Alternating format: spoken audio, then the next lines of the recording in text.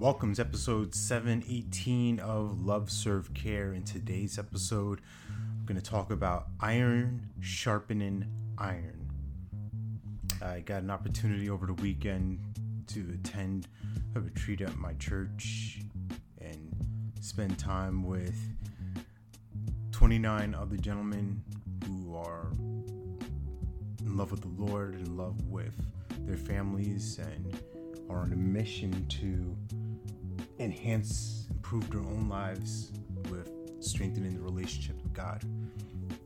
So this is what we engaged in and experienced over the course of 18 hours.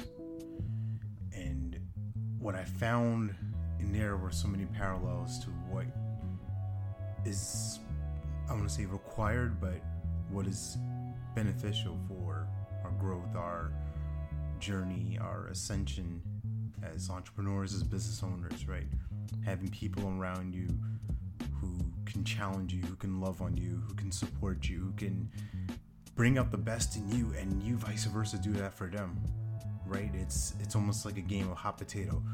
I'm great, you're great, I'm great, you're great. And it's not that we're not open to receiving, right? But the commitment to service, the commitment to ensuring that we support each other's growth and upliftment it's hard to put into words.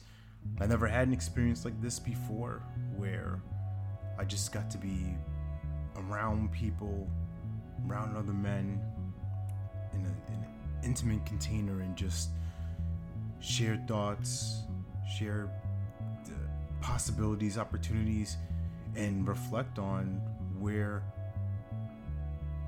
we can improve, where we can really surrender to what's out there. And I say all of this not to make this a sermon, not to convert you to any type of faith or practice of spiritual practice that you may or may not be interested in. But I share all this because this connects with business as well, right? Who are the people in your world? This goes back a couple episodes ago. I talked about your board, right? These three levels of people, one ahead, one on equal footing, and one that you're helping raise up and bring up. I wonder what's possible for all of us to play a game called Everybody Wins. Everybody wins. Everybody wins. Nobody is left behind. Everybody wins. And the stronger I get, the stronger you are. Vice versa. If I'm feeling weak, I know I have somebody I can turn to who can pick me up. That question is, do you have someone like that in your life? So I remind you that you're born to live your life with abundance. You're the master of your future, you control your freedom, and you have complete dominance of your thoughts, your emotions, and your habits. Take care. God bless. Stay blessed.